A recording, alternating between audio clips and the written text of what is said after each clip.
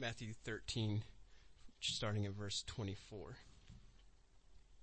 He put another parable before them, saying, "The kingdom of heaven may be compared to a man who sowed good seed in his field. But while his men were sleeping, his enemy came and sowed weeds among the wheat and went away. So when the plants came up and bore grain, then the weeds appeared also. And the servants of the master of the house came and said to him, 'Master, did you not sow good seed in your field? How then does it have weeds?' He said to them, 'An enemy has done this.' So the servants said to him, 'Then do you want us to go and gather them?' But he said, 'No, lest in gathering the weeds you root up the wheat along with them. Let both grow together until the harvest. And at harvest time I will tell the reapers, gather the weeds first and bind them in bundles to be burned, but gather the wheat into my barn.' He put another parable before them, saying, 'The kingdom of heaven is like a grain of mustard seed that a man took and sowed in his field. It is the smallest of all seeds, but when it has grown, it is larger than all the garden plants and becomes a tree, so that the birds of the air come and make nests in its branches.' He told them another parable. 'The kingdom of heaven is like leaven that a woman took and hid in 3 measures of flour till it was all leavened.' All these things Jesus said to the crowds in parables. Indeed, he said nothing to them without a parable. This was to fulfill what was spoken by the prophet, 'I will open my mouth in parables. I will utter what has been hidden since the foundation of the world.' Then he left the crowds and went into the house, and his disciples came to him, saying, 'Explain to us the parable of the weeds of the field.' He answered, 'The one who sows the good seed is the Son of Man. The field is the world, and the good seed is the sons of the kingdom. The weeds are the sons of the evil one, and the enemy who sowed them is the devil. The harvest is the close of the age, and the reapers are angels. Just as the weeds are gathered and burned with fire, so will it be at the close of the age. The Son of Man will send his angels, and they will gather out of his kingdom all causes of sin and all lawbreakers, and throw them into the fiery furnace. In that place there will be weeping and gnashing of teeth. Then the righteous will shine like the sun in the kingdom of their Father. He who has ears, let him hear." Before we jump in, just an idea I've been kind of rolling around, which is we're all here today, which is an obvious statement, but since you're here, the Lord has divinely brought you here. And so instead of letting this be just a weekly thing where you come in, you hear, and hopefully, you learn some stuff, and then you go back out and you do it again, you come back. Since we're all here, why don't we just kind of stop and say, "God, why don't you do something amazing in my heart today?" You're going to speak from your word. And so since it's your word, you can take any text of scripture, even random parables that I might not even understand, and do an amazing work in my heart. So we're going to go into a time of prayer here. But before we do, I would just say, why don't you just pray that and ask the Lord, "I'm here. I've got nothing else to do for the next hour. So God, just come and do your work. I would love it if you would come and just invade my heart with some truths that I haven't understood, or stir my affections for the gospel in ways that I've never ever thought." So let's pray for that before we go into his word. Let's pray.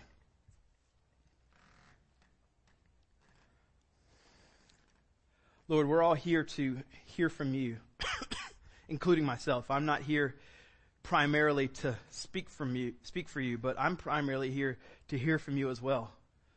And so we readily acknowledge right now the truth is that unless your Spirit comes right now and just does a magnificent work, then this is futile. So would you come now, God, and open our minds to hear and understand your truth, and open our hearts that as we hear and understand, it moves to our hearts and just destroys us. It breaks us apart. It increases desires and affections and love for Christ. It gives us new insights to this glorious gospel that maybe we've never understood. We want to be open to that, Lord. We want that to happen. And so I pray for us all that we would ask for that this morning. do a work that only you can do. We thank you for your word that you use to cause this to happen. We pray this in Jesus' name. Amen. So we're in parables, and this is the second week of parables. And so if you weren't here last week, I want to give you a little bit of an understanding about what's going on and how parables are to be understood, just in case you weren't here. We're going to be starting at verse 24 through 43. So last week we did verses 1 through 23, and we're starting at verse 24. So if you have no idea about parables or what they are or how they're supposed to be understood, don't fret, because Jesus himself has explained to us what parables are all about, because most of us, if you're like me at least, you're kind of dense and hard to understand these things. And what are you talking about, Jesus? I don't understand. So I'm going to explain to you, because Christ has explained to us, what's the point of parables. And from that, we're going to move into, starting at verse 24, we're going to look at three different parables today: the weeds, the leaven, and the mustard seed. So let's look here first about what's going on and what's the point. So parables are a little bit different than any other kind of stories. Jesus is telling stories here, and what he's doing is, as he's telling a story, which is just a parable, the point that he's trying to do is not tell something that's allegorical. An allegorical story is just where every detail of the story has all these kinds of meanings, and you're trying to figure out what's the detail of that and how does that work. A parable's a little bit different. Whenever he's telling a story, this is just a practical story that everybody that's listening hears and understands. And as he's telling it to them, they're all hearing this and they're understanding what it is that he's saying, because it's kind of relating to their everyday life. He talks about sowing seed. He talks about leaven and things like that. These are all things they understand. And in parables, what you're not really supposed to pay attention to the details. There are some things you want to hear, but the big thing about a parable is, as you're listening to it, there's one kind of big spiritual truth that you're trying to find.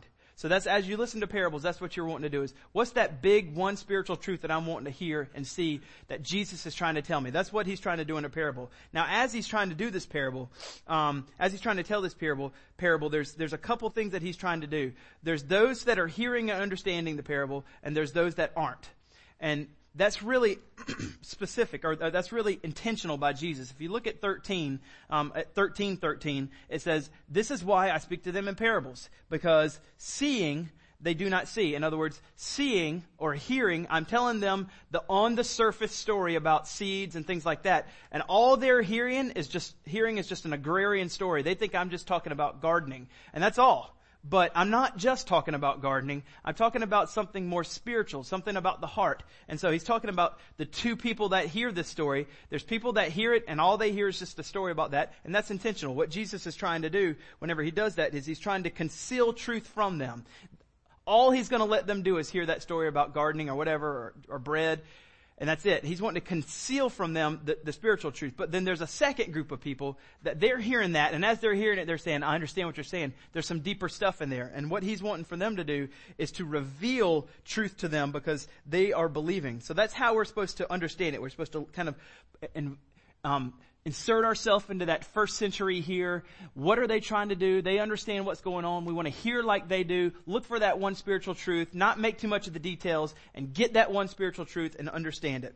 So he's big picture revealing to them in these big, huge parables that are going to kind of go on. There's really 27 in the Gospels that I've counted. He is going to reveal to them the mysteries of the kingdom. That's kind of the big picture thing that he's over and over doing in parables, is revealing to them the mysteries of the kingdom. And you can see that in 16, it's going to say that for those that understand, it says, "Blessed are your eyes, for they see, and your ears, for they hear. Truly I say to you, many prophets and righteous people long to see what you didn't see and did not see, and to hear what you hear and do not hear it." So there's some people that hear it, and if they do hear it and they do understand it, Jesus says, those that do, you should consider yourself blessed. This is a work of God, and you are blessed because of it. And our only right response of that is worship. Our only right response. So the breakdown of how this is going to look for us for the rest of the time, we only looked at one parable last week, and that was the parable of the soils. There's 6 more.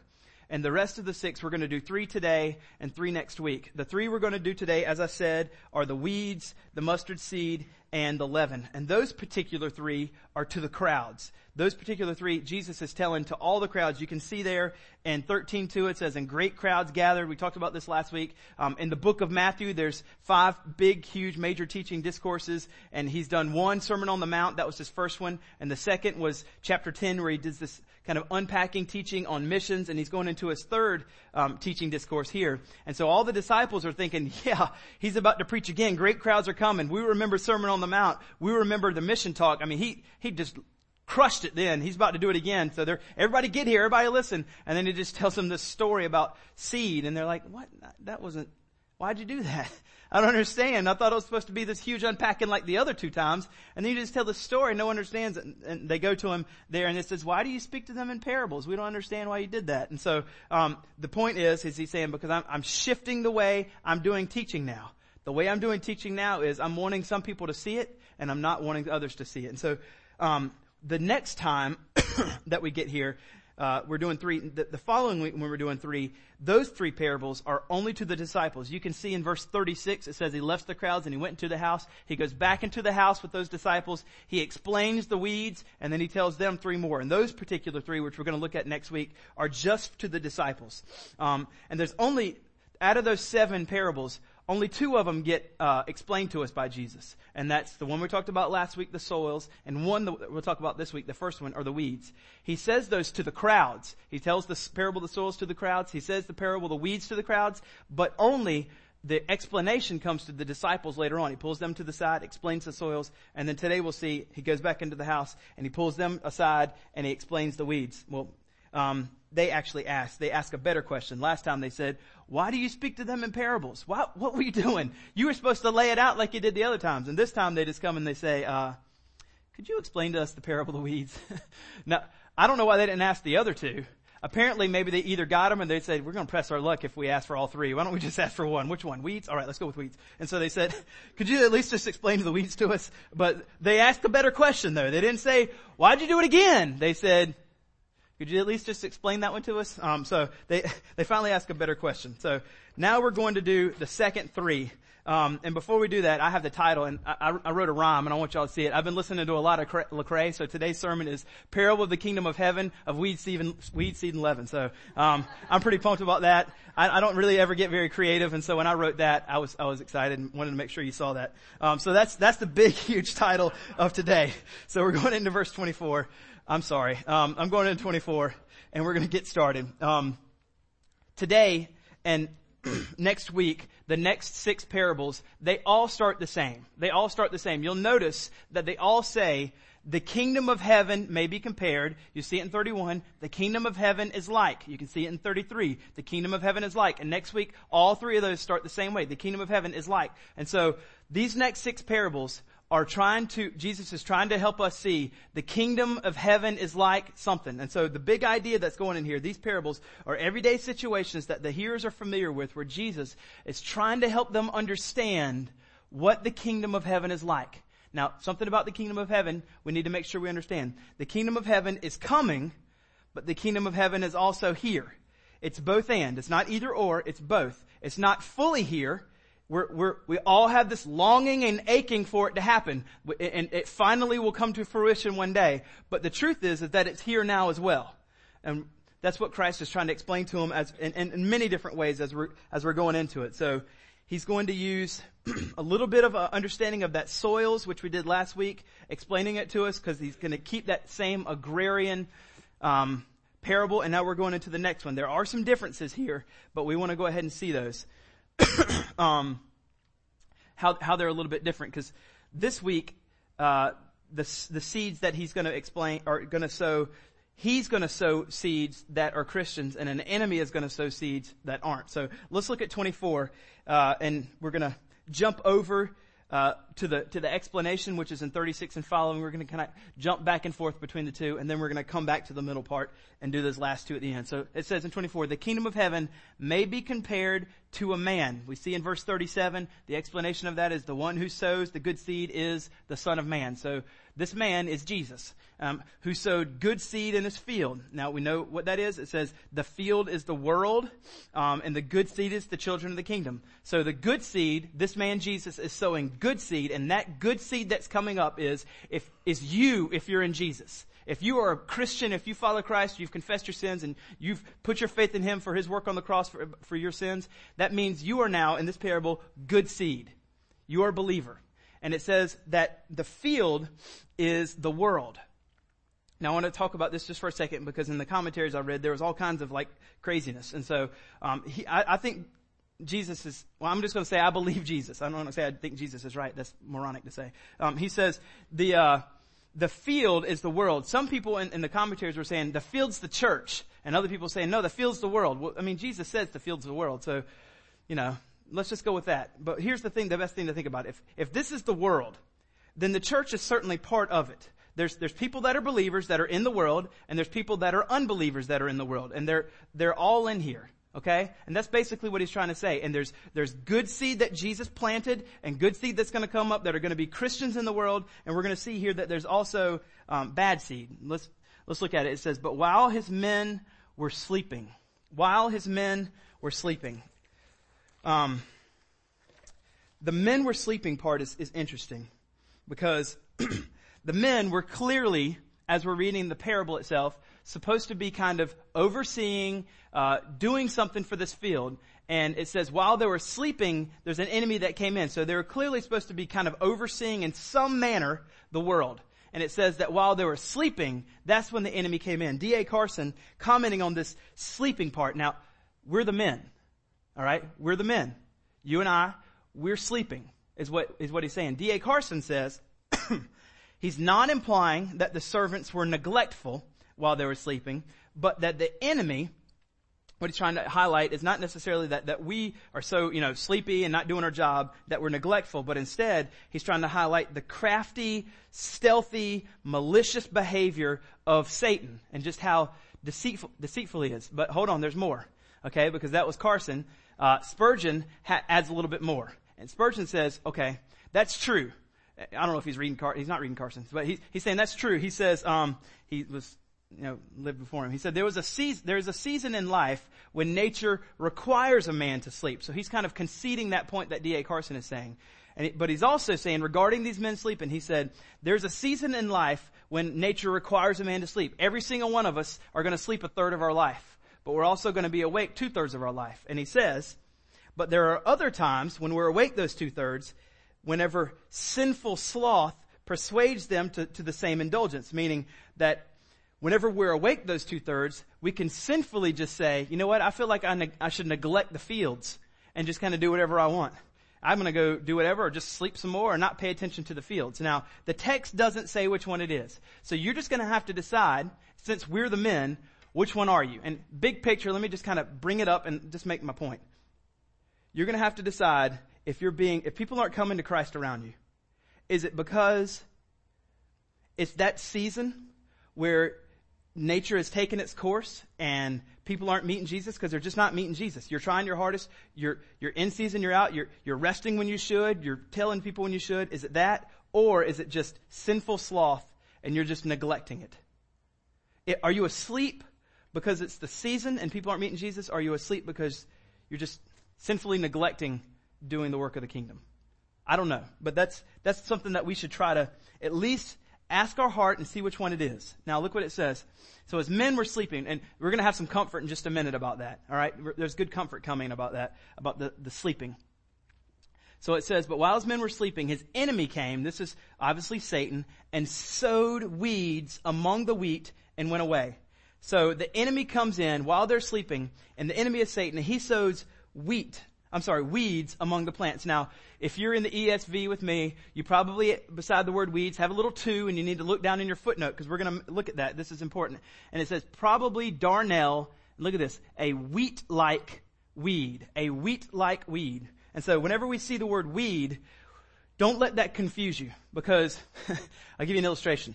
Like, if you come to my house and walk around in my yard, you will not ever struggle to find any weeds. Like, my grass is it's just weeds. That's all it is. I don't even know if there's actually grass there. I hate cutting the grass now. I used to like it, but I just want all my grass to die and not grow this entire summer, and I don't have to do anything. I don't think that's going to happen, but that's what I want. But whenever you walk around, and if you know anything about grass, you can kind of walk around and you can say, that's grass, that's a weed. Like, I can look at that and tell. But this isn't what Satan has sown. Satan hasn't sown something where, oh, look at that. That's obviously grass. And oh, that's obviously a weed. Crabgrass, mess, whatever. Like, he's actually sown darnel, a wheat-like weed.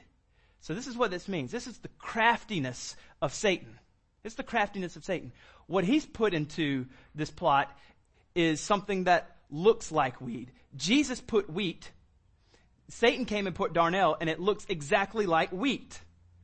It's not like grass, crabgrass, grass, weed. This is something that looks exactly like it. This is how devious he is. There is no distinguishing between the two while they're growing. There is no, so big picture, meaning he has put in the world, Jesus has put Christians, and Satan is sowing non-Christians into the world, and they look and act and smell just like Christians a lot of the time. They might even be sitting here in the congregation with us. We don't know. That's the whole point. Satan is so crafty, he sows darnel. Not just some random thing. They look just like us. They act just like us. Spurgeon says that they're nominal Christians or moralists. They don't understand the gospel. So these are not different looking. They look just like wheat. And here's the most kind of amazing thing. Not only do they look the same as wheat, but he sows this thing that's called darnel that grows in a very interesting way. Whenever it grows, darnel finds the actual wheat, and it comes in and it intertangles itself around the wheat itself as it grows. So if you wanted to kind of go find the wheat, the wheat and weeds, and you're like, oh, there's a weed. I'm going to grab this weed and I'm going to take it out. What would happen is you would pull the wheat itself up too. So you don't want to go take the weeds out because it's all intertangled around the wheat. And you're like, well, I can't do that. Big picture.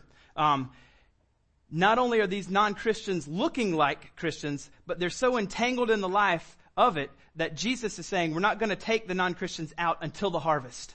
We're going to wait until the very end, and that's whenever everything will be separated. Because if we take it out right now, then the Christian might come out with it, and we want the Christian to actually come up, and then at the very end, whenever it's fruit-bearing time, harvest time, the darnel does nothing, but the wheat looks like wheat, and now we can tell the difference. But we gotta let the wheat get and look like wheat and bring to harvest. If we pull it out too early, there is no harvest. That's what he's saying. So, we can't take it out too early.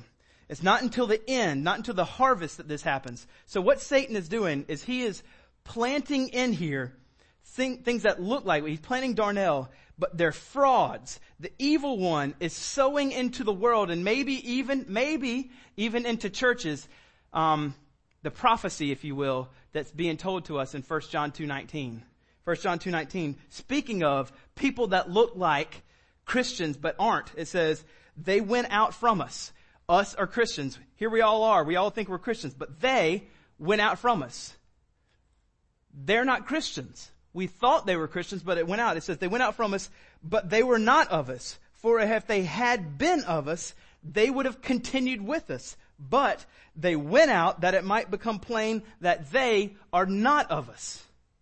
We thought they were believers, but they went out just to show us who are that they weren't. Satan is sowing those kinds of people in, but they're here with us for a while sometimes. They're around, and those eventually at the harvest, they come out. So, we've got a little bit of a predicament here. The servants, it says so in verse 26, so when the plants came up and bore grain, the weeds also appeared. So, you have them both come up.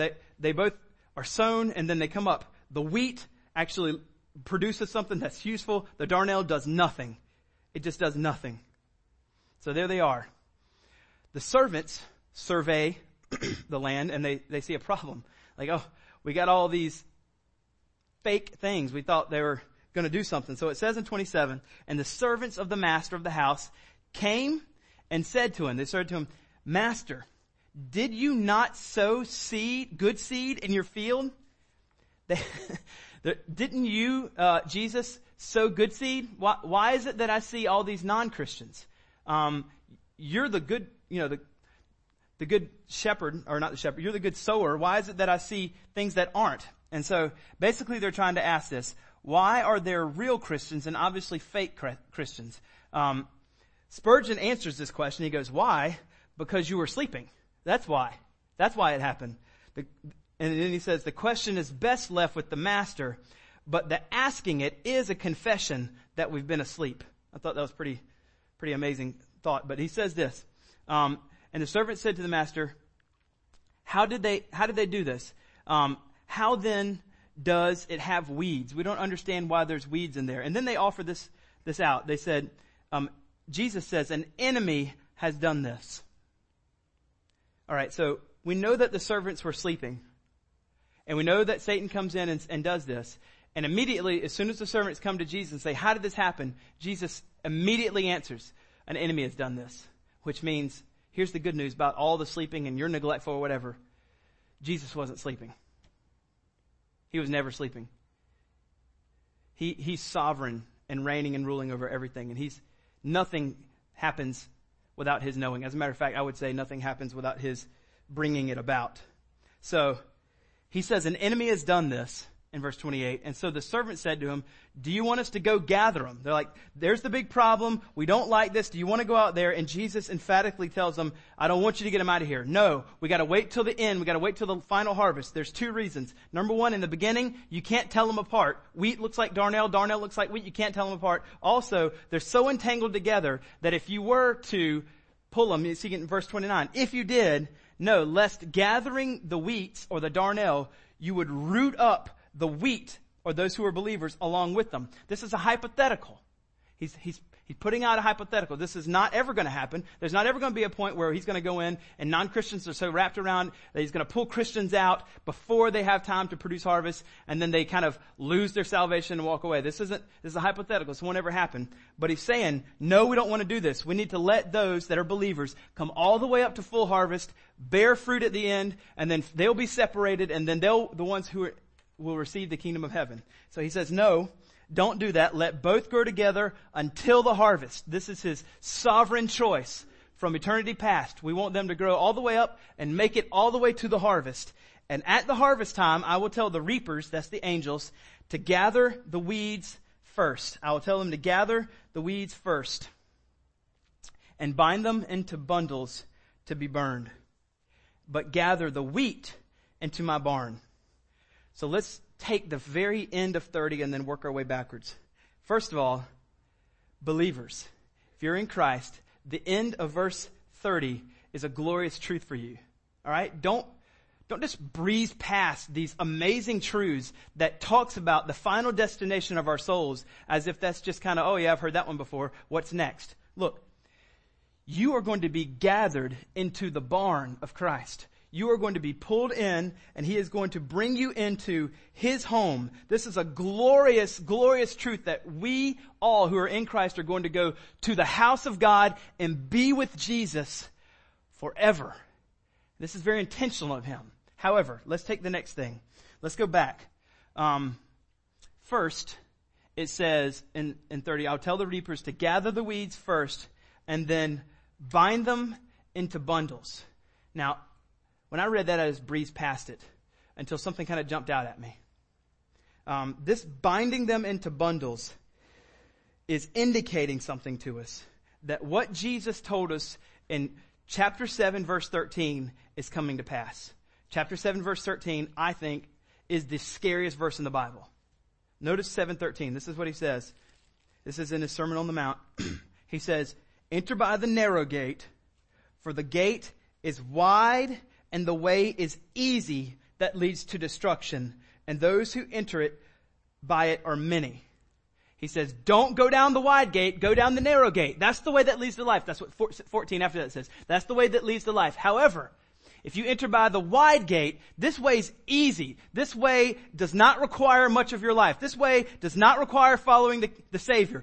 Don't go that way because this way leads to destruction. And then it says, many go that way. That in 7:13 is being explained, if you will, or prophesied again, if you will, here in verse 30 when he says, gather the weeds first, bind them into bundles to be burned. What am I saying? Why is that? Here's why. An extra step is having to be inserted into, after you pull them up, they're not just throwing them in the fire. There are so many weeds. There are so many darnel, if you will, that an extra step has to be inserted in the process. After we pull them up, there's so many, we literally have to bind them in bundles just to get them together. Then there's so many we're eventually going to go take into the fire and throw them away. This is not good news. This is troublesome for my soul. I'm going to address this in a second, but we can't just kind of breeze past the fact that bundles, that there are so many, that they're eventually going to be burned. Verse 40 and 41 explains what this means. Look what it says in verse 40 and 41. It says, just as the weeds are gathered and burned with fire, so it will be with the close of the age. The Son of Man will send his angels, and they will gather out of his kingdom all causes of sin and lawbreakers, and throw them into the fiery furnace. In that place there will be weeping and gnashing of teeth. What he's saying is that there are so many people that they're going to be brought together and bundled. Not only just the people, not just the lawbreakers, but even the causes of sin. The things that are sinful that even make all the lawbreakers be lawbreakers. And all those things who haven't repented and trusted Christ, they're going to be put together and they're all going to be thrown in, weeping and gnashing of teeth, burned forever, forever be tormented eternally. That's what he's saying is going to be happening. Now, this kind of thing, whenever I read these things, I want to, because this kind of stuff just makes me sad, and this kind of stuff doesn't make me, I don't want to think about it. I just want to keep moving. Like, man, that's tough stuff. I don't even know what to do with that. Let's move on to the next encouraging word. But I think that there's something for us to stop here and think about. This is real life. We just need to stop and assess what's going on here. People everywhere around us, they're deceived by the evil one. They've been sown by the evil one into our world. They're being raised up. Some are even thinking that they're believers. They're probably looking like us, acting like us, maybe sitting around us. Spurgeon says they're nominal Christians, moralists. They know nothing of God. And at the harvest, they're going to see at the harvest that their lives bore no fruit whatsoever. They have nothing what to speak of. Theologically, they're going to see that their justification was not real because they were actually never sanctified, if you just need the theological terms. But now, what's going on is they're going to experience a future forever where there's weeping and gnashing of teeth, and they're going to be tormented forever. I can't just fly by that and not stop and reassess and say, well, that's just, I don't want to say, well, that's just God's way. That's just the way it is. I think that all of us as Christians need to read that and have something happen to us. So let me just offer out a few ideas I think that we can, as Christians, when we hear these kinds of things, be motivated by, be changed by, be thoughtful of this. First is this. We have to let this text, we have to let these things when we read them devastate our souls. If this doesn't move you, if this doesn't sadden you, if you're never ever broken, that scores of people will spend eternally being tormented because of their willful sin, you're never going to do anything. You're always going to be sleeping. You need to let it move your heart. The second thing you need to do is pay attention to Peter in 2 Peter 1:10, where he says that you need to make sure of your calling and election. Be sure of your calling and election. Don't at the end find yourself to be a darnel. That's an exhortation found throughout the Scriptures. That though we're in Christ, we still want to continually make our calling and election sure. And the third thing that I think we need to do is this. Let's just take our minds to last week. Parable of the souls. Let's determine and say, I'm going to broadcast this gospel everywhere. This has moved in my heart in such a way that I am not going to, at the end of the age, look back and say, well, I certainly didn't do any broadcasting of this gospel. Be very generous with how you spread the gospel.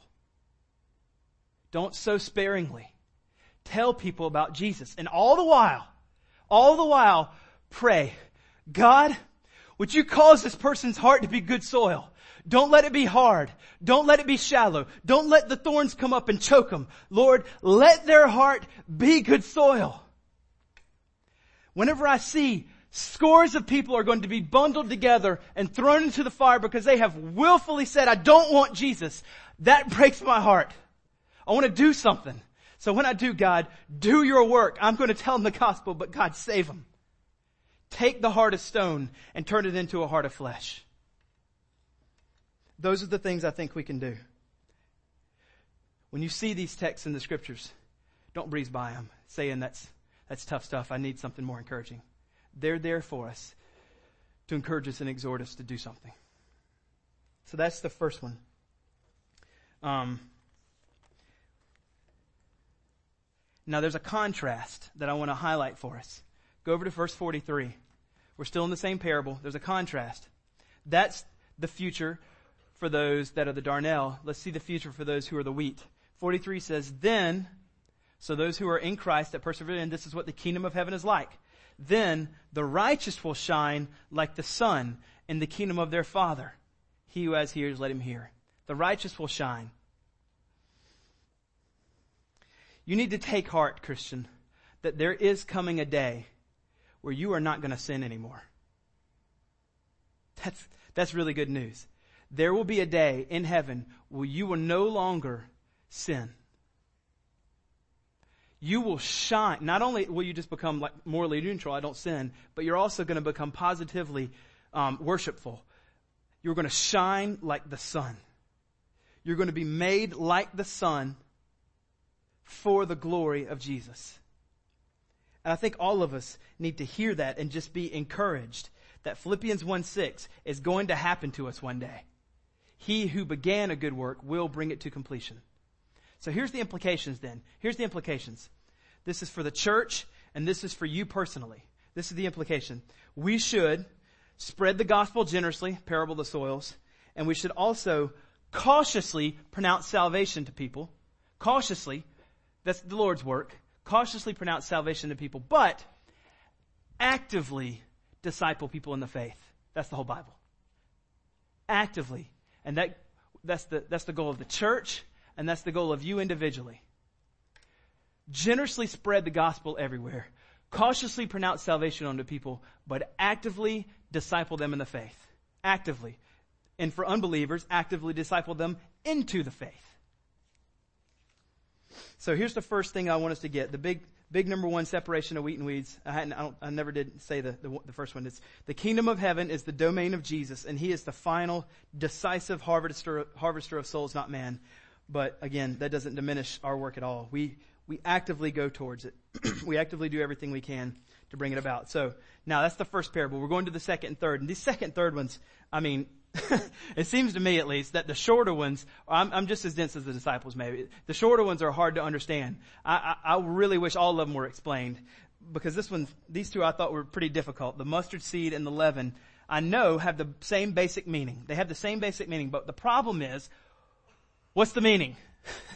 What's the meaning? I don't know. Like, what is it? I do know, but that's what I was thinking this whole week. What the world does this mean?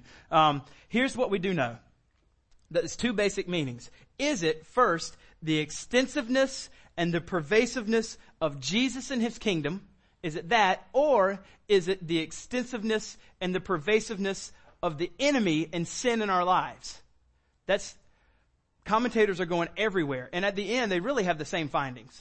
But they're just arguing over whether these two particular parables are bringing about those findings. We believe sin is pervasive, and we believe that the kingdom of heaven is pervasive and extensive. But that's the meaning, is the extensiveness. I think it's the first one. I'm going to lay my cards out. I think it's the first one. I think it's the extensiveness and pervasiveness in Jesus and his kingdom. There's reasons for the others, like you'll notice in the layout of Matthew that these two parables situate themselves right between the two weeds. And so where the weeds is kind of talking about the work of Satan and being explained the work of Satan, it's curious that Matthew would insert these two right here between those. And so that where it talks about Satan's work, it's curious that he uses leaven. And all throughout the Bible, whenever leaven's used, it's always, that's in a negative way. We're talking about how sin is like leaven, and it just kind of goes through everything. It's also curious that he uses birds. You'll see there in 32 that the birds of the air come, and we saw back in the previous time where the birds are kind of representative of the evil ones who go and pick away the gospel off the hard ground. And so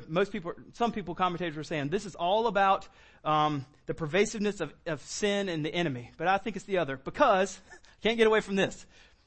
The kingdom of heaven is like. I mean, that makes me feel like it's about the kingdom of heaven and Jesus. And so it's just kind of, obvious to me, at least. So the kingdom of heaven is like a grain of mustard seed. The kingdom of heaven is like leaven. So I think it's about the extensiveness and pervasiveness of Jesus and his kingdom. So let's unpack those two. They have the same basic meaning. There's a little bit of distinction. I'm going to draw that out in just a second. So here's the first one. Is the kingdom of heaven is like a grain of mustard seed that a man took. Now, mustard seed, you've heard this over and over. It's really tiny. And it's really amazingly small. It has a tiny, tiny beginning. And it says, the kingdom of heaven is like a grain of mustard seed that a man took and sowed in his field. It is the smallest of all seeds, but when it is grown, it is larger than all the garden plants and becomes a tree. Not only does it become a tree, notice the giving of life and vitality that the tree provides for those who are birds. It says, so that the birds of the air come to the tree, make nests in its branches, and obviously it provides for them a home. The kingdom of heaven is like a mustard seed that has small beginnings, and the kingdom of heaven is like grows into a tree. So this is kind of representative of the kingdom of heaven, and things come to this kingdom of heaven tree, and the tree provides for them. So this is what I think the first one is.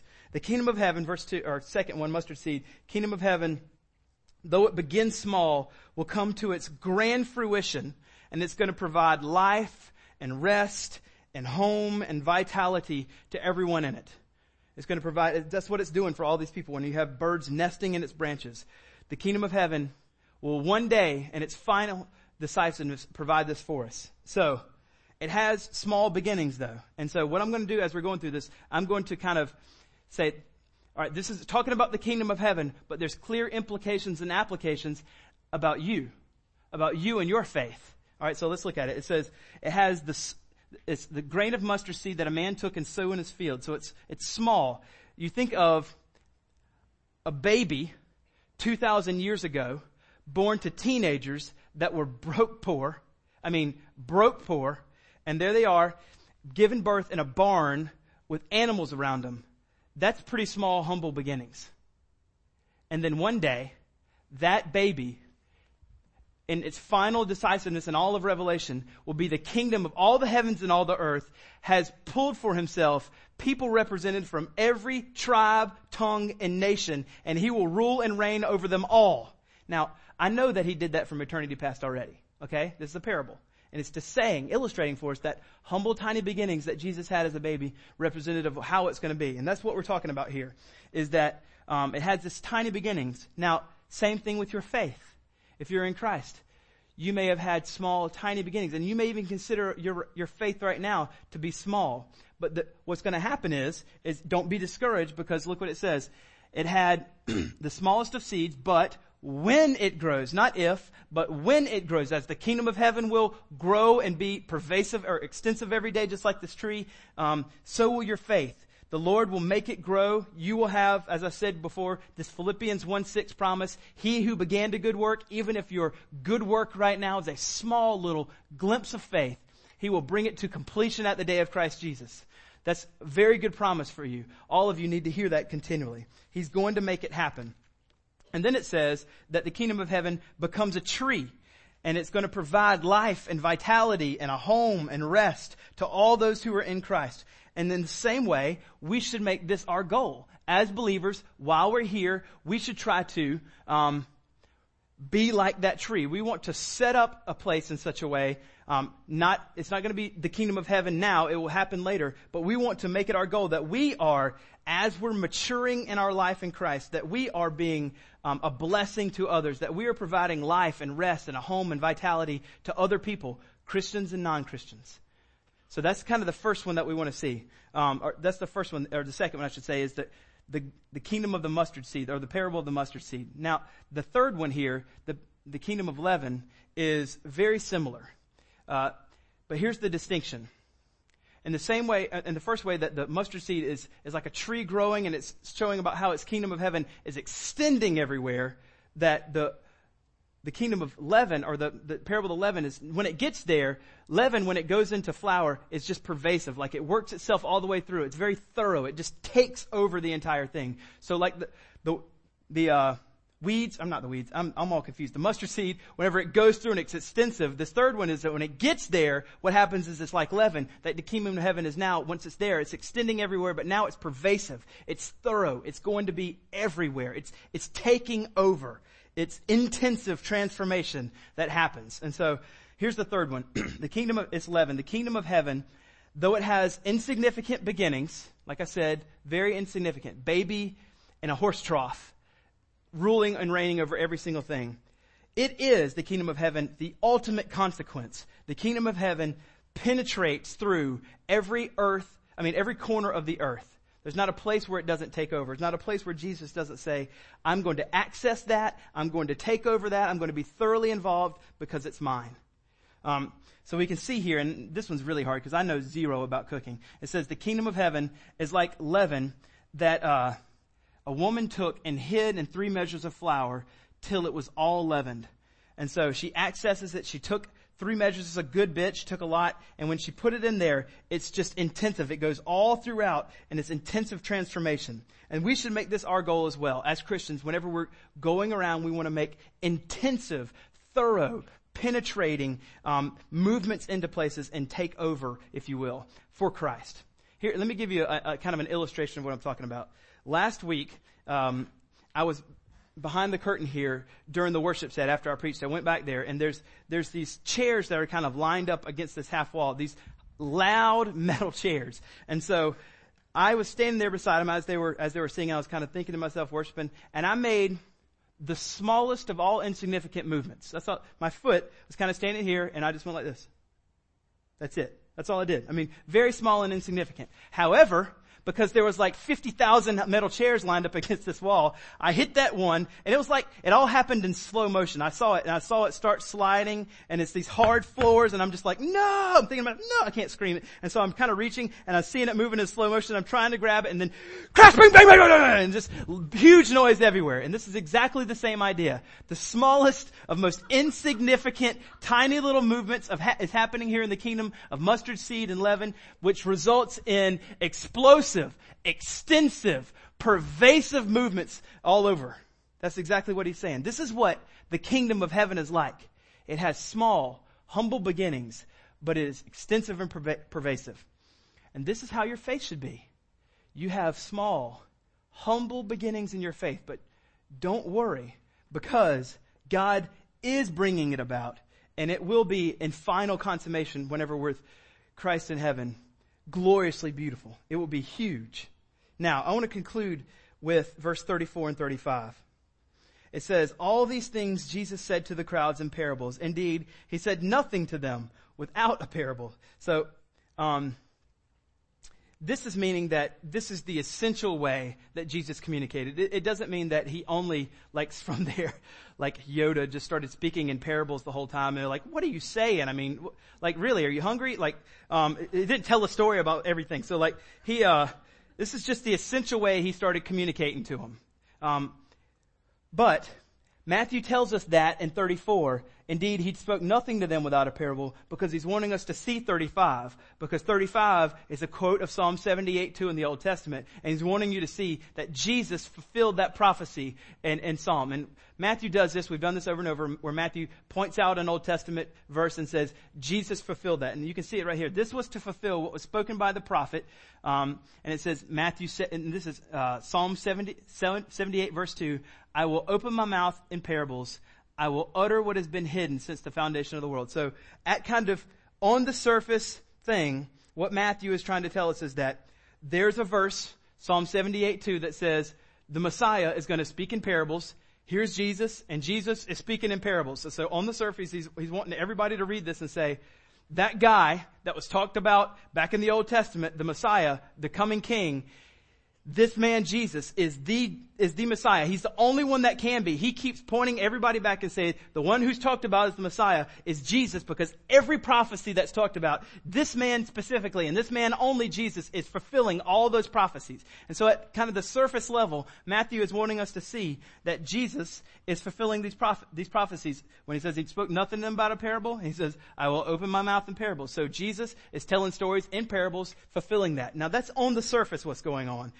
The psalmist said prophecies, parables would happen, and he's doing it. But there's something deeper going on here than Jesus just kind of saying, oh, parables are going to be spoken. Here's a parable. Did that one. It's not just that. There's something deeper going on here, and that is that Jesus is quoting Psalm 78, which is kind of the whole of the gospel and how it kind of moves and works in the entire world over all creation and all time. So there's something deeper because he's quoting this. These parables that Jesus keeps telling us are containing ancient, deep mysteries about the world. They're containing all that. And so what Jesus is saying, as he's telling them parables, and as Matthew is quoting Psalm 78, he's wanting us to see, more importantly, not just on the surface level, but deeper, the significant thing that's happening is that the mysteries of the kingdom are finally being revealed. Jesus is in essence saying, as he's telling these parables, he's in essence saying, I'm the one that all these Old Testament things are talking about. I'm the one who is restoring everything back to the way it's supposed to be. I'm restoring He's not just restoring your souls. He's restoring everything. My mom has cancer. That's part of the fall. He's restoring everything. You may have children that are not listening. That's sinful. He's restoring everything. There's brokenness everywhere. There's people that are sinned against. There's children that are neglected and abused. Creation itself is broken. He's not just saving souls. He's saying everything that's happened, this brokenness of all creation, I am restoring everything back to the way it's supposed to be. When we read in Genesis this beautiful relationship that Adam and Eve had prior to the fall, before it happened, we see that they had a perfect relationship with God, that they walked with Him in the cool of the day, and that they were in perfect relationship with, and everything was right. Everything was beautiful. Everything. And the story is that Jesus is saying, I'm restoring everything back to that. Everything. Not just your soul, but all of creation. Romans 8 says that all of creation is groaning to be restored back to its rightful place. And so that's what's going on here. He is bringing, although it's here in some parts, He is also bringing the kingdom of heaven. Jesus is doing that. This man, Jesus, which means you and I need to trust Him. We need to believe Him. We need to worship Him. We need to follow Him because He's God. He's Savior. And He's beckoning us right now to come. Come see this kingdom. Come see how extensive it is. Come see how pervasive it is. Not just in this whole world, but also in all the intricacies and avenues of your heart. I will extend myself everywhere. I will be pervasive in your life. This is what the kingdom of heaven is all about. I am beckoning you to come and be blown away by His goodness. Not only that, but there's even more. He's not just bidding us come now for the future one day that we'll have with Him in the kingdom, but He's bidding you to come now. Here. Today. Come now and experience, though in some part, though we look through a mirror dimly, we still experience now the kingdom. We can still experience forgiveness. Though we know the world's still broken around us, we are still allowing Him to say, come and find my heart, start making right, extend in there and be pervasive in my heart and start restoring me back to Christ. If this is the case, if He's not just saying, come for the future, but He's saying, come right now, why would we not all say, well then yes, I'm not putting this off. I'm not waiting to one day where I get all my junk together.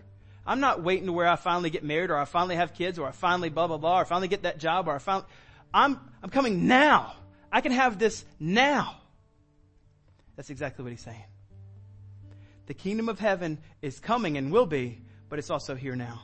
And he's bidding, come, trust, follow, worship, believe in me. I'm offering this today. It's not just a bid for the future. So what's our response? Right now, as we're going into worship, we're going to worship for a few songs. What's our response right now? If you don't know Christ, your response is believe in Christ. Right now. Put your faith in him. Talk to me after the service. Talk to the person you came to. You can start now being restored back to the way it's supposed to be. If you are in Christ and you're thinking to yourself, when I think of the bundles of weeds, you know what, let me say it. When I think of the people that will go to hell, and that doesn't break me, then your response is to repent. Your response is to ask Christ to make that happen. I want to be moved by that, God. Because if I'm never moved by it, I will never move. I'll always be found sleeping. Maybe your response is this. God, here's my heart. Would you extend all the way through it? Would you be thorough? Would you be intensive? Would you be pervasive all the way through it? I want you to have everything. I give you my whole life. Not just later, not just one day, but today. Here. Now. I'm going to pray and we're going to worship, and however the Holy Spirit's leading, just be obedient to that. Sit and think and pray and read your Bible. Stand and worship. Lift your hands. Whatever you want to do. I mean, whatever the Holy Spirit is leading, do that. Let's pray. Jesus, thank you for your word. Thank you that you've moved in my heart. I need to hear from you just like everybody else. I confess in my own life, Lord, that I am woefully sinful.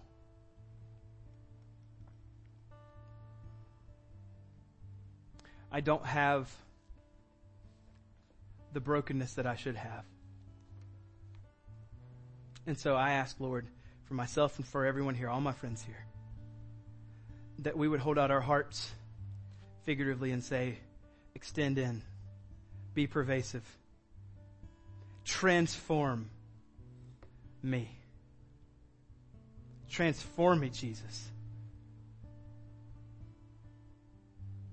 Thank you for the gospel. Thank you for that those who are truly justified are promised to be sanctified. Thank you for that beautiful truth that there is no condemnation for those who are in Christ. But Lord, we do ask for transformation. Continual sanctifying transformation. Be with us now as we respond. May we be obedient to the Holy Spirit's leading. We pray this in Jesus' name. Amen.